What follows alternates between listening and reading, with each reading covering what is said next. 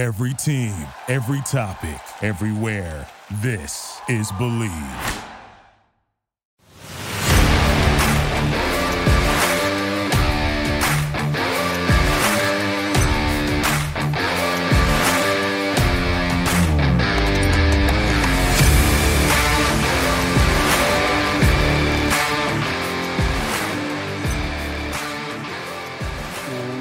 What's up, everybody, and welcome in to Commanding the Huddle. I am your host, Ryan Fowler from the Draft Network. A lot to get into following Washington's 20-17 loss at FedEx Field to Kirk Cousins and the Minnesota Vikings, pushing Washington to now 4-5 as they head in to Monday Night Football next week against the undefeated 8-0 Philadelphia Eagles. We'll get into the lapses on offense, the successes and positives on offense, same thing on defense. And we'll talk about special teams that had a major effect in yesterday's game.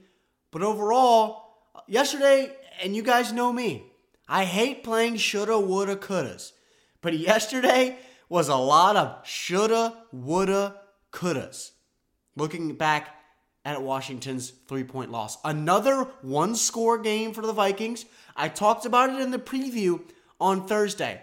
How Minnesota, working back even to last year when they were losing these one-score games, now you move in to this year and they were winning one-score games. 85% of their games this year have been one-score games. But they've been finding ways. Whether yesterday was more so just Washington playing bad football and them winning that game, which we will get into, or them just taking advantage of their own opportunities and creating your own luck, they've been winning one-score football games. They've been doing it all year. And yesterday was another example of Kevin O'Connell's unit being able to take advantage of lapses from other teams and winning football games. And now they're 7-1. Are they someone that I'm going to sit here and say that they're an NFC contender? They're a Super Bowl contender? No, I think they have a ton to prove, and we saw a ton of lapses from that Minnesota Vikings team yesterday. However, from Washington's perspective, this is a game that they should have won.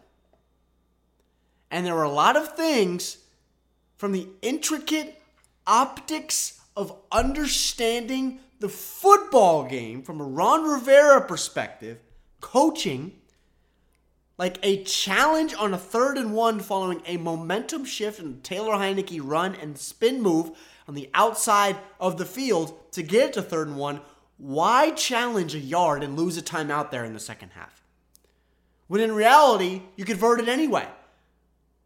That's a play that I look back to in that ball game and I say, why? I put question marks around it. Because during the broadcast and on social media following the game, you really didn't see too much about it. But following Taylor Heinicke's run to the outside and the spin move that he had, an excellent play, had in FedEx Field in a ruckus. It was chaos after that play. An outstanding play. To get to 3rd and 1, you challenge it to get a first down. It's 1 yard, and you need your timeouts in the second half. We understand how important timeouts are in the second half. They don't carry over to other games. And you want to be able to use them when you get into 2-minute warning. And I would have liked at the end portions of yesterday's game, would you had another timeout or two? How that changes that ball game. But it's the little things yesterday as to why Washington is still a mediocre football team. 4-5 is below average. You are what your record says you are. And I just talked about how I don't think the Vikings are still contenders. But they're 7-1. So that tells me that they're a good football team. Washington yesterday coming in at 4-4. That is a mediocre football team. How many years have we talked about Washington being a mediocre to an average to below average football team? That's what they've been since Ron Rivera's been here, and really since the late 90s. That's what they've been, an average football team, except for a few fun years here or there. And it's the little things that bad teams continually aren't able to fix. John Ridgeway, end of the game. That sealed the ball game. You can't line up over the center. He's a defenseless player on the offense. You just can't do it. But what that comes down to is understanding the rules, which comes back to what? It comes back to coaching. The little things. Those are little finite details of special teams that everybody knows what a defensive pass interference is. Everybody knows what a false start is, or a holding, or an illegal motion. Everybody knows what that stuff is.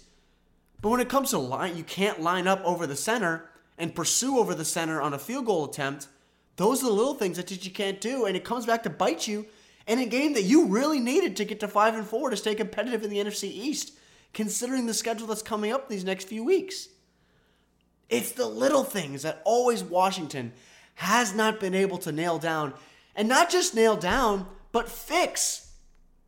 So many little things. Special teams, Percy Butler, sprinting full speed. Tressway drops one inside the 5. He gets in the end zone, pushes it back. It's just slow your feet down and make a play on the football inside the 5. Little things. Flipping the field. It's always the little stuff that we look back to. Now, there's obviously big things in that football game yesterday that we can focus on. And we'll go to that now with Taylor Heinicke on offense because, ladies and gentlemen, I get it. Number 4 provides a juice and positives, and everyone rallies around him, both within the hashes and in the locker room. But every single time that ball is in the air, you hold your breath. And unfortunately, that is what's going to limit Taylor Heinicke to ever becoming a true starter in this league. He's going to be an average to above average backup in this league. That's what Taylor Heinicke is. Now, here's the thing. That's fine. That's absolutely fine. Not everybody has to be a starter in the league. You can look at Chase Daniel over the years and the amount of money that he's made. Nick Foles, Chad Henne, John Wolford with the Rams. These guys are career backups. And they made money in a ton of years in the league. But for Taylor Heinicke as the starter, these are the limitations that we've seen. But because of the amount of snaps that he's had where he's continuously doing the same things, you'd hope he'd improve upon some of the things mechanically, because that's where his lapses come from. Mechanically, in his lower half. Not engaging his feet, not driving downhill. When I say driving downhill, think about a pitcher on a mound. How they drive downhill with that stride, working downhill towards the plate. Taylor Heinicke is very upright when he throws. Doesn't engage that lower half. You've seen Taylor Heinicke this year talk about how when he's played golf a lot this offseason to engage that lower half. Get that core going. That's where your power comes from. It's not in your arm. You can have power in your arm. You can have just fundamental physical arm strength, but your power is engaged from your core, your thighs, and your lower half. That's where you engage that torque. Watch Josh Allen throw the football. Watch Patrick Mahomes, how they engage that core when they throw. You've seen Dak Prescott. You see that funny little warm-up dance that he the plyometrics that he does before the games. It looks funny, but what that is just engaging his hips, which brings his arm with him. Taylor Heinicke doesn't do that. Everything is looped out into space off of his back foot at a 3 o'clock arm angle in hopes it'll fall into somebody's hands wearing burgundy and gold. That's what we saw yesterday in the Curtis Samuel touchdown. That should have been an interception. Tip of the cap to the back judge for giving us a hand and picking the safety on that play. That's an outstanding play by the ref. But that's an interception 90% of the time. And then the Logan Thomas interception late in that game, that's the one thing that Taylor Heinicke couldn't have done in that situation. Just can't do it. You can't flip the field there. Drive the ball, waste 3-4 minutes, and just flip the field. Tressway was outstanding yesterday in being able to pin them inside the 15, inside the 10. Get it to your 35. Get it to your 40. Waste minutes off the clock and then force them to drive down the field as you were up 10 in the fourth quarter. Greg Joseph's 25-yard field goal to cut it to 17-10 came 5 minutes into the fourth. 10 minutes left in the game, Washington was up 7. But Taylor Heinicke throwing the interception, it was almost just bound to happen. Because every single time that ball goes in the air, you hold your breath. You're on the edge of your seat. Does he make outstanding plays at times? Sure. The touchdown to Dax Milne on the flat route in the red zone was outstanding play. He drove that football to the pylon, let Dax turn it upfield and get in the end zone. That's an outstanding play. But it doesn't happen enough. It's once out of 20 times that he throws. Heineke was 15 for 28 yesterday, 149 yards, 2 touchdowns and a pick. But he wasn't good. The Dax Milne throw was good. The spin move was great to get to 3rd and 1, which we talked about just a few minutes ago. But Taylor Heineke doesn't lift the performance ceiling of this offense, and he's not someone I can look to down the road to say, I want this guy starting 17 games. We've mentioned that before. He's not a guy that you want starting 17 games for you every single year. And those things that he has not adjusted are things that just won't be fixed. Because really, this is year 3 now that we've seen Taylor Heineke dating back to 2020 in the wild card loss to the Tampa Bay Buccaneers. That was almost 2 years ago. Over 2 years ago. A lot has happened then. He's improved since then. But the fundamentals of playing the quarterback position are things that are lapses in his game that I just don't know moving forward if anything's going to change. I don't see him having a 25 for 32 day for 250 yards and 2 touchdowns and no picks. I don't see him having a day like that. I think he can sling it around, but what I mean by slinging it around, it's just, he's a thrower right now instead of a quarterback. And there's a huge gap and a difference between being a thrower of the football and a quarterback. He gets players juiced up. You see the relationship that he has with the offensive guys. Terry McLaurin, Logan Thomas. I love the chances that he gets for Terry McLaurin, giving him a chance to make plays on the football. Terry had 9 targets, 5 catches, 56 yards yesterday. Didn't get in the end zone, and I thought he should have been targeted more in that second half. We saw him featured a lot in that first half. But for Taylor Heineke, he's one of those guys that if you criticize, burgundy and gold fans are going to show up at my door with pitchforks. But he's someone where the negatives and the lapses mechanically are extremely evident. And I know Ron is very high on Taylor and that the story behind him is excellent. But at the end of the day, you got to win football games. And we heard the news before the game yesterday that most likely Dan Snyder is going to sell the team for around $7 billion, potentially moving into the March league meetings come early next spring. We will see if that happens, and if that's true, then that's the biggest news no matter what happened yesterday. That's the biggest news that came out of yesterday. However, Washington should have won that football game. Outside of Heineke on offense, looking at the offensive line, I thought Tyler Larson did an okay job. There were no bad snaps, whether that's exchange under center or in shotgun. Those are the little things that I like to see. That was fine. Was he the best blocker in the world in the run game and when he's asked to set and pass pro? Absolutely not. He got bullied a couple times by Harrison Phillips. You look at Cornelius Lucas on the right side. Holy smokes. Did Zadarius Smith take him to school yesterday? Cornelius Lucas is someone that I've praised and has had the best pass block win rate of offensive tackles in the league a few weeks ago.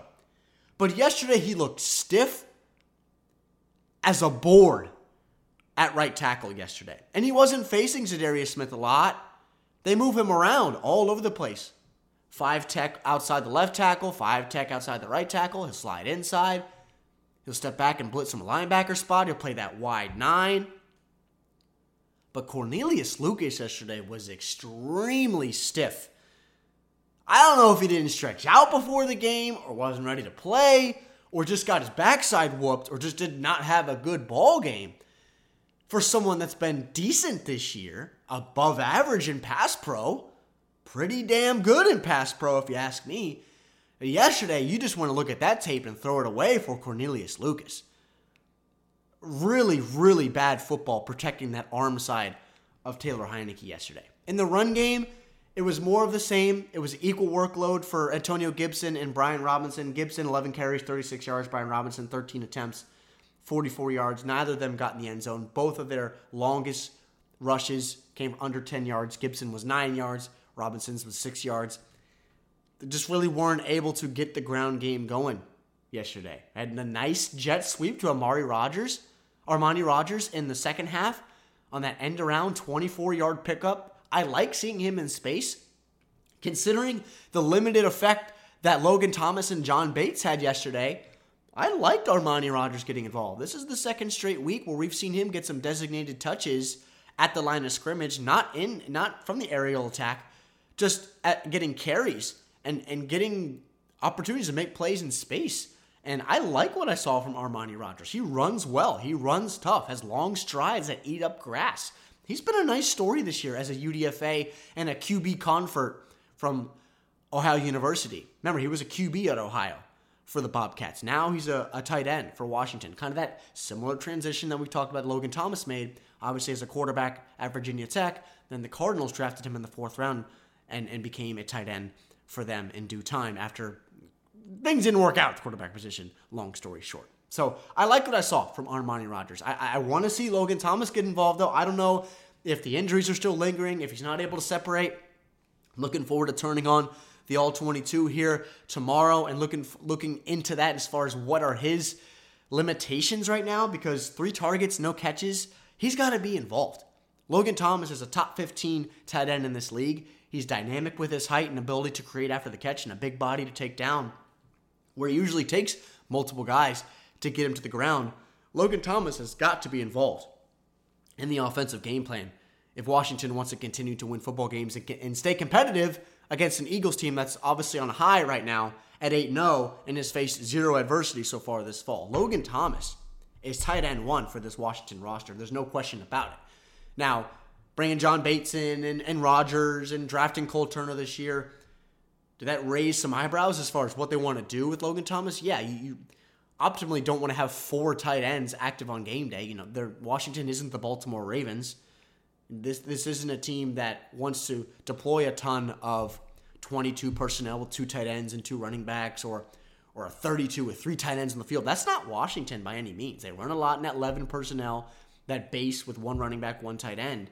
But having all these tight ends and Logan Thomas as your guy, not doing anything, because John Bates is not a dynamic guy in space. He's not. Cole Turner's still a rookie. He's got some prowess as far as his hands in space, but he's been dealing with some injuries the last few weeks. And Rodgers, he's playing well. Give the guy a shot. Give him a shot. We saw him work a ton with the ones in the preseason. He's someone that has the ball in his hands. He's been creating. Yesterday, didn't have any targets through the air, just that 1 carry.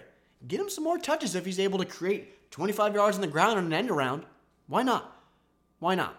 So offensively yesterday, it was at times not pretty. I thought again that the defense was going to get gassed and just run, just tired from constantly being on the field. Time of possession yesterday, Washington actually had more time of possession than the Vikings, 30 minutes, 47 seconds compared to 29 minutes and 13 seconds. So pretty much even in a 60-minute ball game. But Washington's offense really was not great, even though they took that 17-7 lead as that early portions of the 4th quarter. I want to see more from this offense. I want to see more from Taylor Heineke. Improve in the small areas. Continue to involve Terry McLaurin.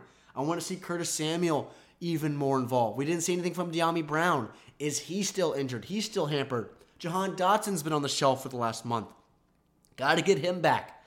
This is a lot of question marks that still arise and are still just ways for Washington to really heighten their performance ceiling this fall. And yesterday you saw a couple times with Scott Turner getting cute, work back to that second half, get a nice play, and then you run that fake double reverse, flip back to Taylor Heineke to target John Bates down the field. You saw Taylor Heineke look up at the press box, Scott Turner, and go, what are we doing here? We're getting too cute as we move into that second half. Just do the little things correct. And I want to see them up front. The bodies have shuffled a ton along that front 5, and we understand that. But Washington has got to run the ball better to make things easier in the play-action game, in the boot game, and as well, targeting guys like I mentioned with Logan Thomas, John Bates, Armani Rogers, Cole Turner, over the middle of the field, which sucks those linebackers up even more in coverage, sucks those safeties up, forces those corners to cover. Then you take your shot plays down the field with guys like McLaurin, Curtis Samuel, and Jahan Dotson when he gets healthy. So offensively, I need to see more moving into next week against a heck of a defense for the Philadelphia Eagles. So on the defensive side of the ball, this is where my positives and just a humongous tip of the cap to Jack Del Rio, because we've been on Jack Del Rio for years. I've been on Jack Del Rio almost every podcast, wanting to see more from this defense. And holy smokes. John Allen, Daron Payne, getting after people, man. John Allen, as much credit as we give number 93, we're not giving him enough. John Allen looks like one of the most dominant defenders in the damn league, folks. Absolutely fantastic. Throwing Garrett Bradbury around like he's a rag doll. Splitting double teams like there's nobody there. Throwing Kirk Cousins at the ground. Same with Daron Payne. These dudes are playing with a juice that I just haven't seen. Limited Minnesota yesterday to 56 yards on the ground. 56 for an offense that's led again by Dalvin Cook and Alexander Mattison. Mattison was completely invisible yesterday and really irrelevant. 2 carries, 1 yard. Dalvin Cook, 17 carries.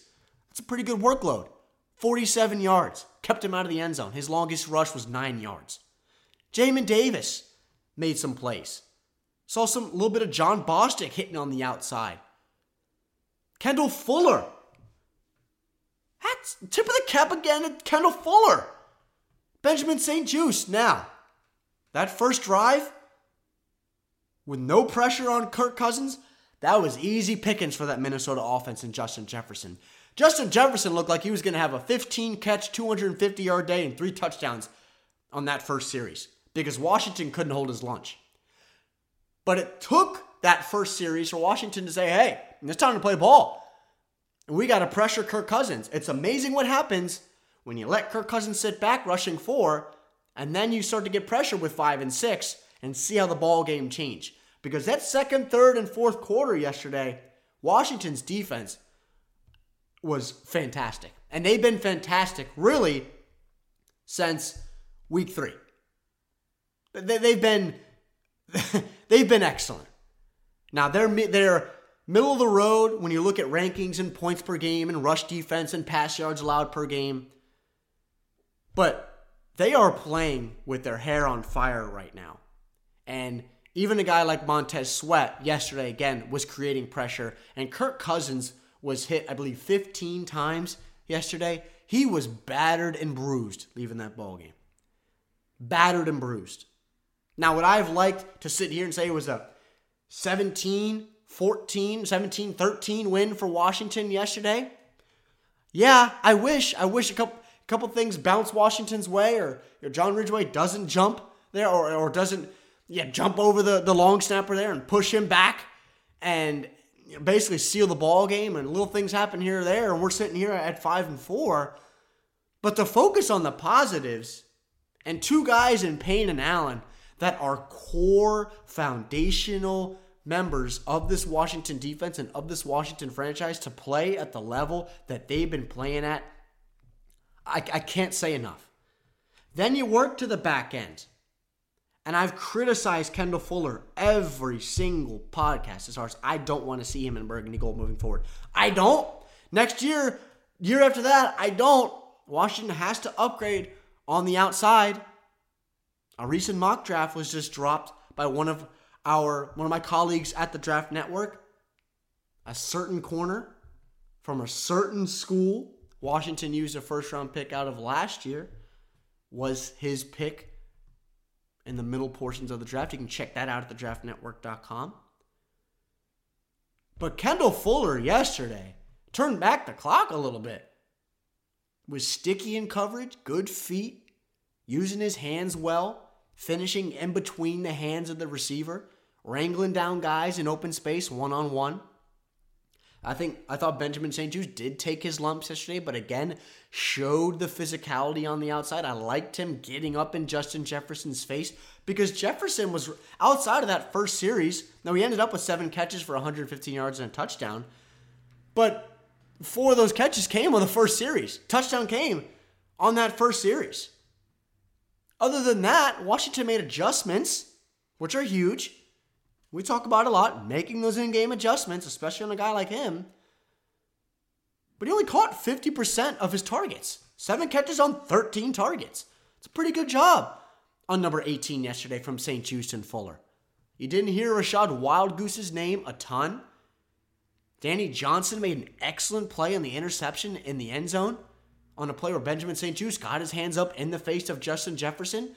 Those are positives from the secondary to where Washington's really rolling out guys that have just been names for a long time in DC. Fuller, St-Juste second year. Danny Johnson's been here for, seems like 20 years. Guys making plays. And those are the positives that you have to think about moving forward into next week specifically, keeping everything in the foreground, where you got A.J. Brown and Devontae Smith that you got to cover. We saw the kind of breakout game, if you will, from Benjamin St-Juste against the Eagles when Washington faced them in week 3. Those are the types of games to where next week, where Benjamin St-Juste is going to have to play even better for Washington to stay in that ball game. Huge test coming up. But there were positives from yesterday's game despite the loss. Now, I know all you out there hoping for 4 straight wins. It's right there. It was right there for us. But the good teams don't make the mistakes that bad teams make. And Washington, at 4-5, is a below average team. However, moving into the future, which I'm hopeful, because these are some of the same things we've been talking about for years, if Washington is able to fix the little things with the talent that they have, it only takes a couple bounces here or there, just like Minnesota from last year to this year. Fixing the little things, understanding how to win ball games within the high leverage situations late in that fourth quarter, doing the little things. Time management, special teams, those are the little things. Managing your timeouts, challenges on a 3rd and 1 play where you killed momentum after a huge play by Taylor Heineke. Crowd was buzzed. You throw the challenge flag, you waste 5 minutes, you come back to the broadcast, and the whole crowd is dead. Those are the little things that Washington has to fix if they ever want to work into a portion that we move into next year in 9 games played where they have 6 wins, where they maybe have 7 wins and you're 7-2. Those are little things that I'm focusing on looking back to yesterday. Because right now, the Commanders are playing competitive football. 20-17 loss to a 7-1 team is competitive football. And it is the NFL. This isn't your Pop Warner team down the street. This is the NFL where it's hard to win football games. And most of the time, it's a play here or there that switches the ball game, whether it's a win or a loss. And that's what it came down to yesterday. So, again, a 20-17 loss for the Washington Commanders as they head in to Monday Night Football against the Philadelphia Eagles. So, that's going to do it for today's podcast. Always appreciate you guys tuning in. You can find me on Twitter if you don't follow me already, _Ryan Fowler. All my written work, audio content, video content is housed at thedraftnetwork.com. Hope you guys enjoyed your weekend. If you enjoyed the podcast, please leave a like, review, share, subscribe. We're on Apple Podcasts. We're on Spotify. Wherever you get your news, your sports, your podcasts, you can find us at Commanding the Huddle. Always appreciate you guys tuning in. I will talk to you on Thursday as we prepare for the Philadelphia Eagles again, the second matchup for Washington against the Eagles. Remember, in week 3, Washington lost to the Eagles 24-8 at home, a game where Washington really didn't look competitive, even though, again, there were positives in that ball game. But They have to improve. As going to 4-6 with the bye week, it's a late bye, but creeping up here in the next month or so, you do not want to get to 4-6. We don't want to sit here as we move into next Tuesday and quickly, coming off a 3-game win streak, now you got a 2-game losing streak and you're 4-6. And people start thinking about April and free agency and trades and who's going to be here, who's not going to be here. Focus on now. Focus on the positives that we did see yesterday. Tinkering the little things. We saw the lapses that the Eagles had against the Texans, especially in that first half on Thursday Night Football. I don't care that it's the Texans. Again, it's the NFL, ladies and gentlemen. Everyone is here for a reason. Hard to win games, the NFL. But am I going to sit here and say that Washington has no chance against the Eagles? Absolutely not. I think they have a very good chance against the Eagles. It's going to be tough to win at Lincoln Financial Field against an 8-0 team on Monday Night Football on the road in that environment is going to be tough. But we've seen Washington do it before. So that is going to do it for today's podcast. Again, always appreciate you guys tuning in. I will talk to you on Thursday. Full preview of the Philadelphia Eagles set to come. Hope you enjoyed your weekend. I will talk to you in a few days. I'm Ryan Fowler from the Draft Network, and this is Commanding the Huddle. Thank you for listening to Believe. You can show support to your host by subscribing to the show and giving us a 5-star rating on your preferred platform. Check us out at Believe.com and search for BLEAV on YouTube.